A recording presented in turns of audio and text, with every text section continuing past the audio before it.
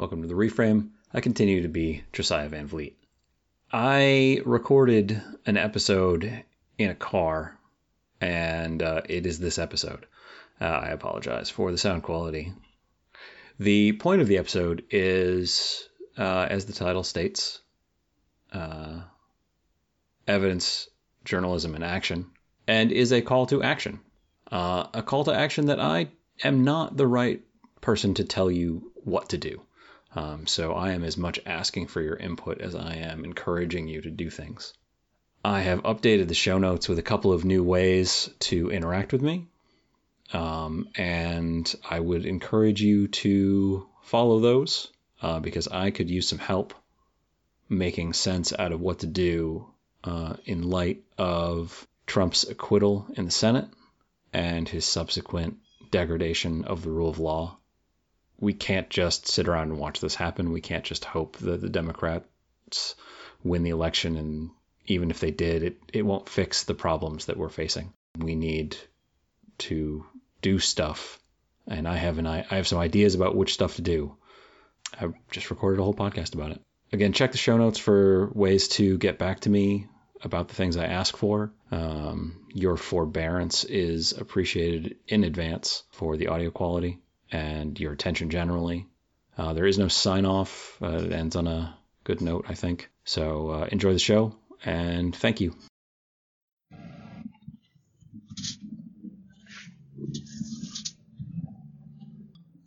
All right, so here's the deal. We should be taking action. It is time. It may be past time for action, but it's time for action. I have been struggling with this for a while, and I have been unclear about my own reluctance, my own sit back and wait, see, and well, I don't know what to do, and blah, blah, blah. And I've just been struggling with it a little bit since Trump got acquitted in the Senate. And this morning I listened to, one of the pundits that I listened to, and they were making what clearly felt to them like a semi-outrageous point, but really was, at its core, it wasn't even advocacy, it was just pedantry, right?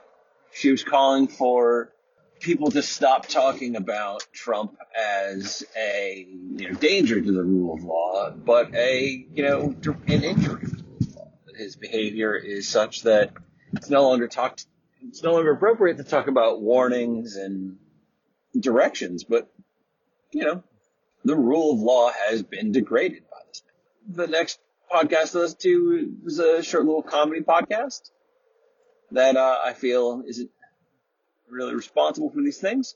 And then the next is another current events podcast. Right, the transcript properly reflected the events on the ground. It got me to thinking about, when are these people who I trust to tell me about the world going to start telling me what to do? And they aren't. They are not going to start telling me what to do. That's not their job. That is what their job seems like it would be, right? Right. These are people who I trust to explain to me about the world. Within certain bounds, they are very good at that. Best of the best on all that. Their job is not to act as my judgment about the world, right? Their job is to make money talking about what happened, right? They are a form of entertainment. In a saner world, in the world we thought we lived in the world maybe we wished we lived in, there would be no difference between infotainment and journalism. There wouldn't be. It'd be fine, because nothing matters. It's after history. In the 90s, when the Soviet Union was gone, terrorism had not yet been inflated out of all proportion into the threat that we now think that it is. We didn't have any global enemies of any serious repute. And, you could just watch cable news, and cable news could say pretty much anything it goddamn wanted. And it didn't really matter because everybody was getting a raise. Everybody had a job. Nobody was out getting, blown up by kids who they were about to murder. It was fine out there. It really was. The 90s were a hell of a time internationally, like war and peace wise. Now is not then. This is not that. In order to make sense of the rest of the podcast, I had to re-record this bit. And this bit is about evidence. I had a professor by the name of George E. Smith, who was one of the most important people to my intellectual development ever. He is the scholar of Isaac Newton and has very interesting ideas about the nature of evidence, which I'm going to largely oversimplify for our purposes here and change the language about. His idea of what evidence was evidence was an observation plus an argument linking it to a conclusion. Right? Observation, argument, evidence. I'll use a political example here. So an observation is almost all people of color dislike Donald Trump. Now, by itself, that's just a thing that's true. But what is it a claim about?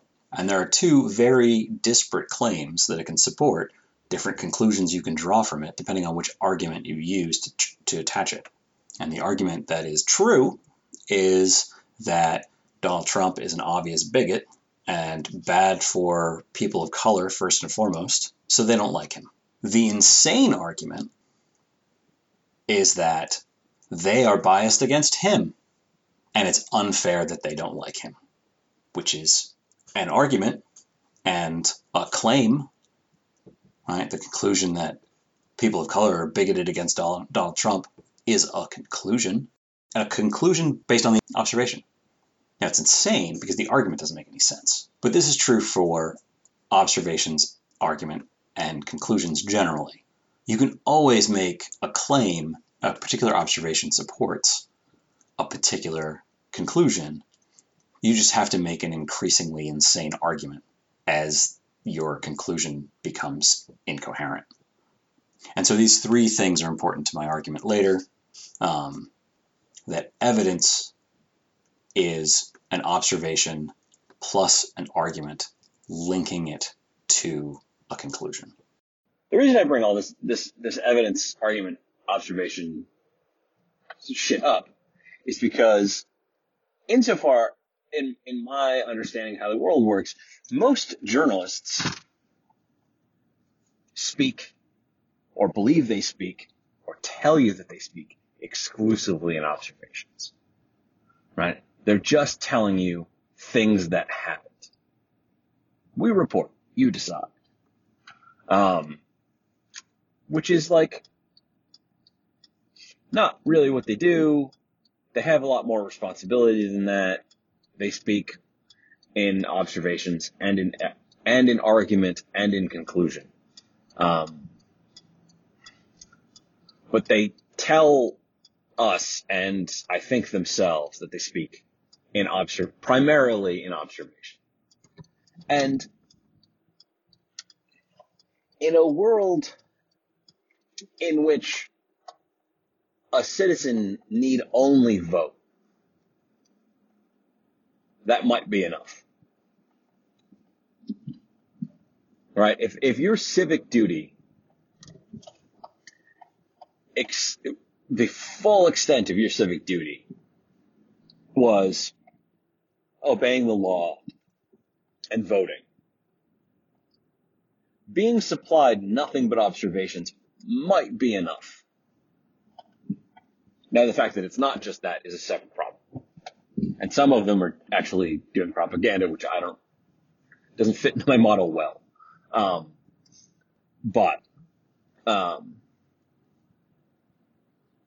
So but times have changed. Like in the 90s, probably you could get away with just voting, right?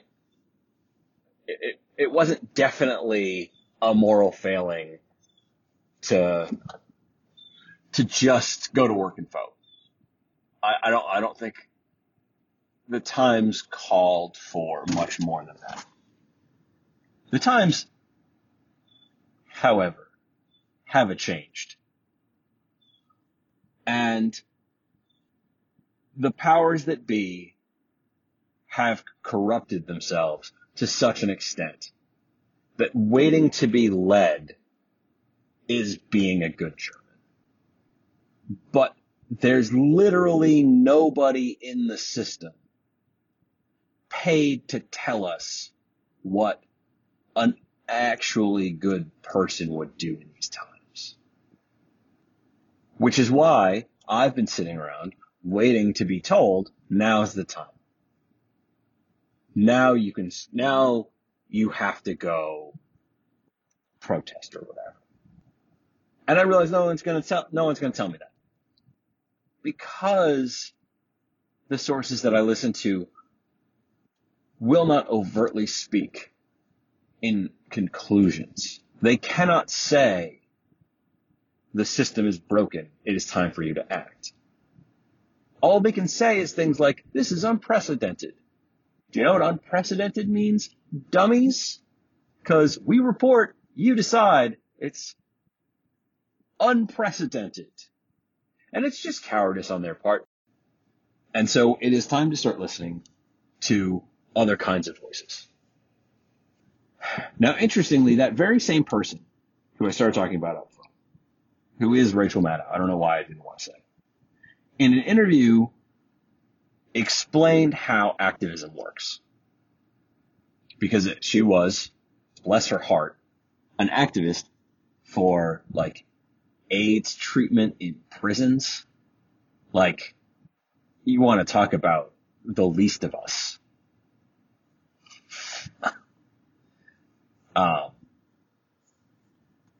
Good Lord. That woman did the Lord's work. But she explained how you do activism. And activism is, in the framework that she gave, and I'm sure there are other frameworks, but in the framework that she gave, the point is that there's something you care about that the person in charge doesn't care about, or something you value that they don't value, or whatever. And so what you need to do is you need to get that person to care about the thing that you care about. Right? So in her case, trying to get AIDS treatment for prisoners, right? What she needs prison wardens to give a shit about AIDS and about treating their prisoners for AIDS. And when she started, they didn't. And she had no access to them directly. And so what you do in this framework is you influence the influencers. You find out who those people listen to, you find out who those people care about, and you influence those people. And so what I'm telling you to do is to figure out who influences the influencers. There are several very important parts of our government who are being terrorized by corruption and by the corrupt. And they are hearing from everybody the same thing I'm hearing, which is the same thing we heard in 2015 and 2016, which is he'll just lose and we won't have to worry about it, which is cowardice in essay form. We cannot wait. It is already too late. We already didn't fuck things up enough when he was running the first time. We didn't fuck things up enough his first year, his second year, his third year. It is his fourth year. It's time to start fucking things up. So, influence the influencers. What we need, in my estimation, is the people who are in positions of authority and in positions of influence to take bold, self-endangering stands against this corruption. Because currently, all of their incentives are aligned with keeping their head down and waiting. Now, this podcast is in no way an act of bravery on my part. But for the people that I'm talking about, they're going to lose their jobs. For sure. They're going to be made famous on Fox News if they do what's right. They're going to be hated by 40%, 30% of the country as, whatever, disloyal, blah, blah, blah. But if they keep their mouths shut, then they just do their jobs. And they can't do their job as well as they used to be able to do it. And they're participating in the collapse of the rule of law in America. But, what else are they going to do? What we need to do is we need to find those people who could be speaking out from a position of authority, who could be taking actions to make this president look worse. And incentivize them, encourage them to take those risks. And we need to do it at scale. Now, who are those people? Those are high-level military people, high-level intelligence people, high-level Department of Justice people, and interestingly, some of that in the states. If you know a person who knows a person who works at the state level who could subpoena the president, then you know who I'm talking about. And what we need to do is we need to work out who these people are and how to influence them to taking action. Now, is that sitting in a big pile in front of your local FBI division, begging them to do their jobs to defend the country? Maybe. Is that you talking at a cocktail party sternly to somebody? Possibly. Is that you unfriending people on Facebook? No, it's not. No. Stop that. That's over.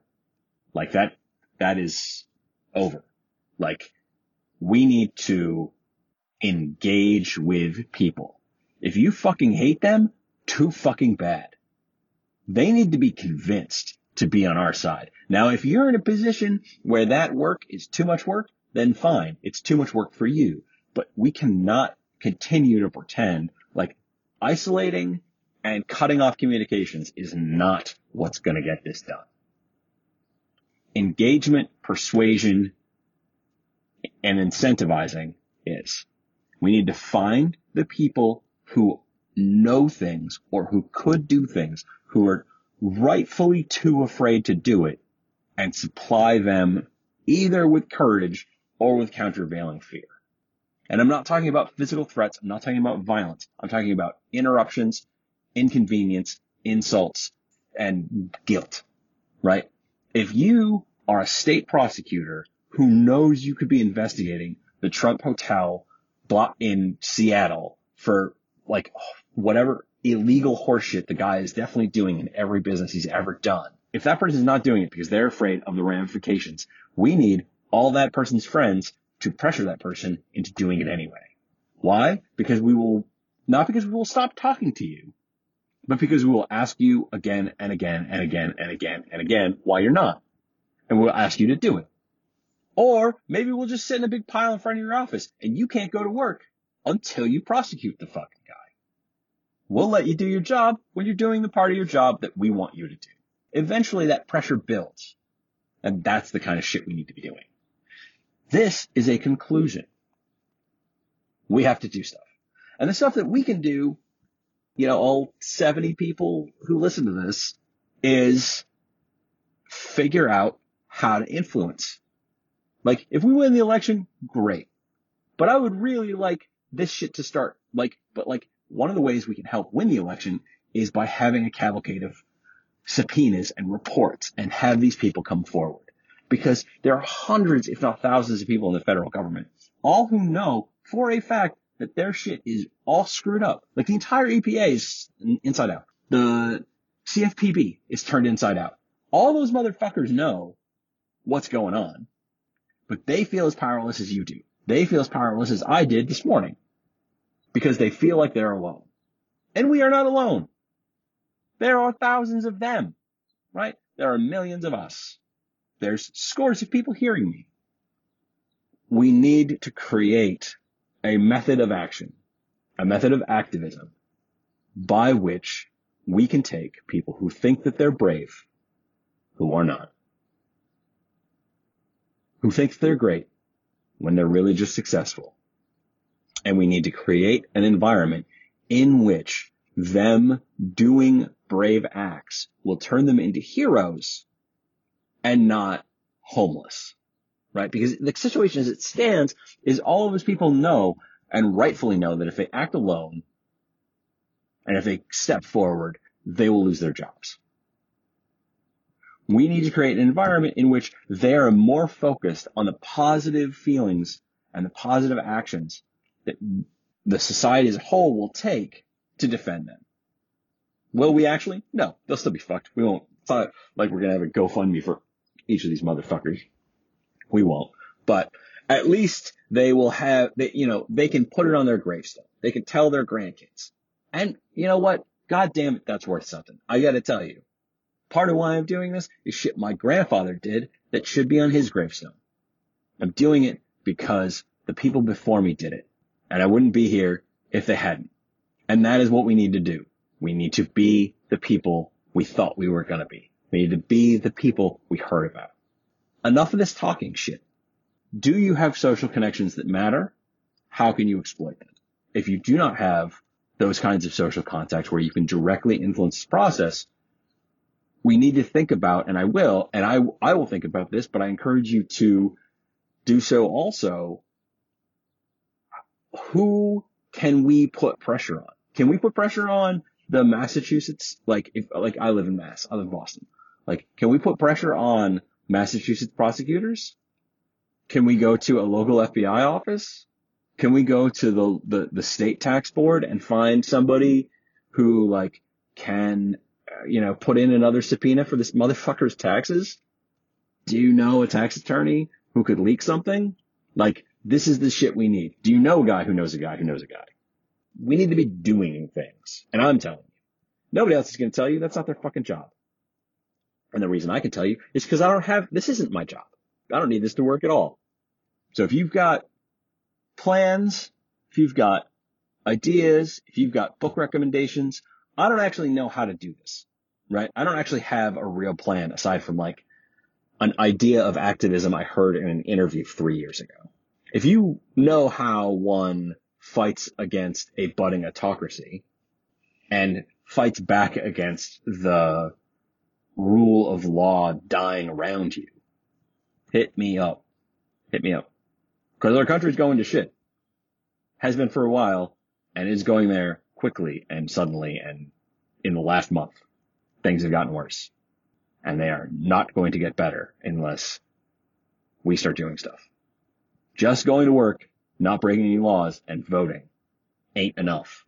We live in a kleptocracy, and the thieves do not give a shit about the rules. Playing by the rules, if you're playing football and the other team pulls out knives, just because you're still in a football field does not mean you're not in a knife fight. And if you stand around talking about offsides with a knife in your belly, you're going to die, and you're going to die a moron. It is time to stop playing by the rules. And I don't mean the laws. I mean the rules. They're breaking all the norms. You know what the norms are? The norms are you shut up and fucking don't do nothing.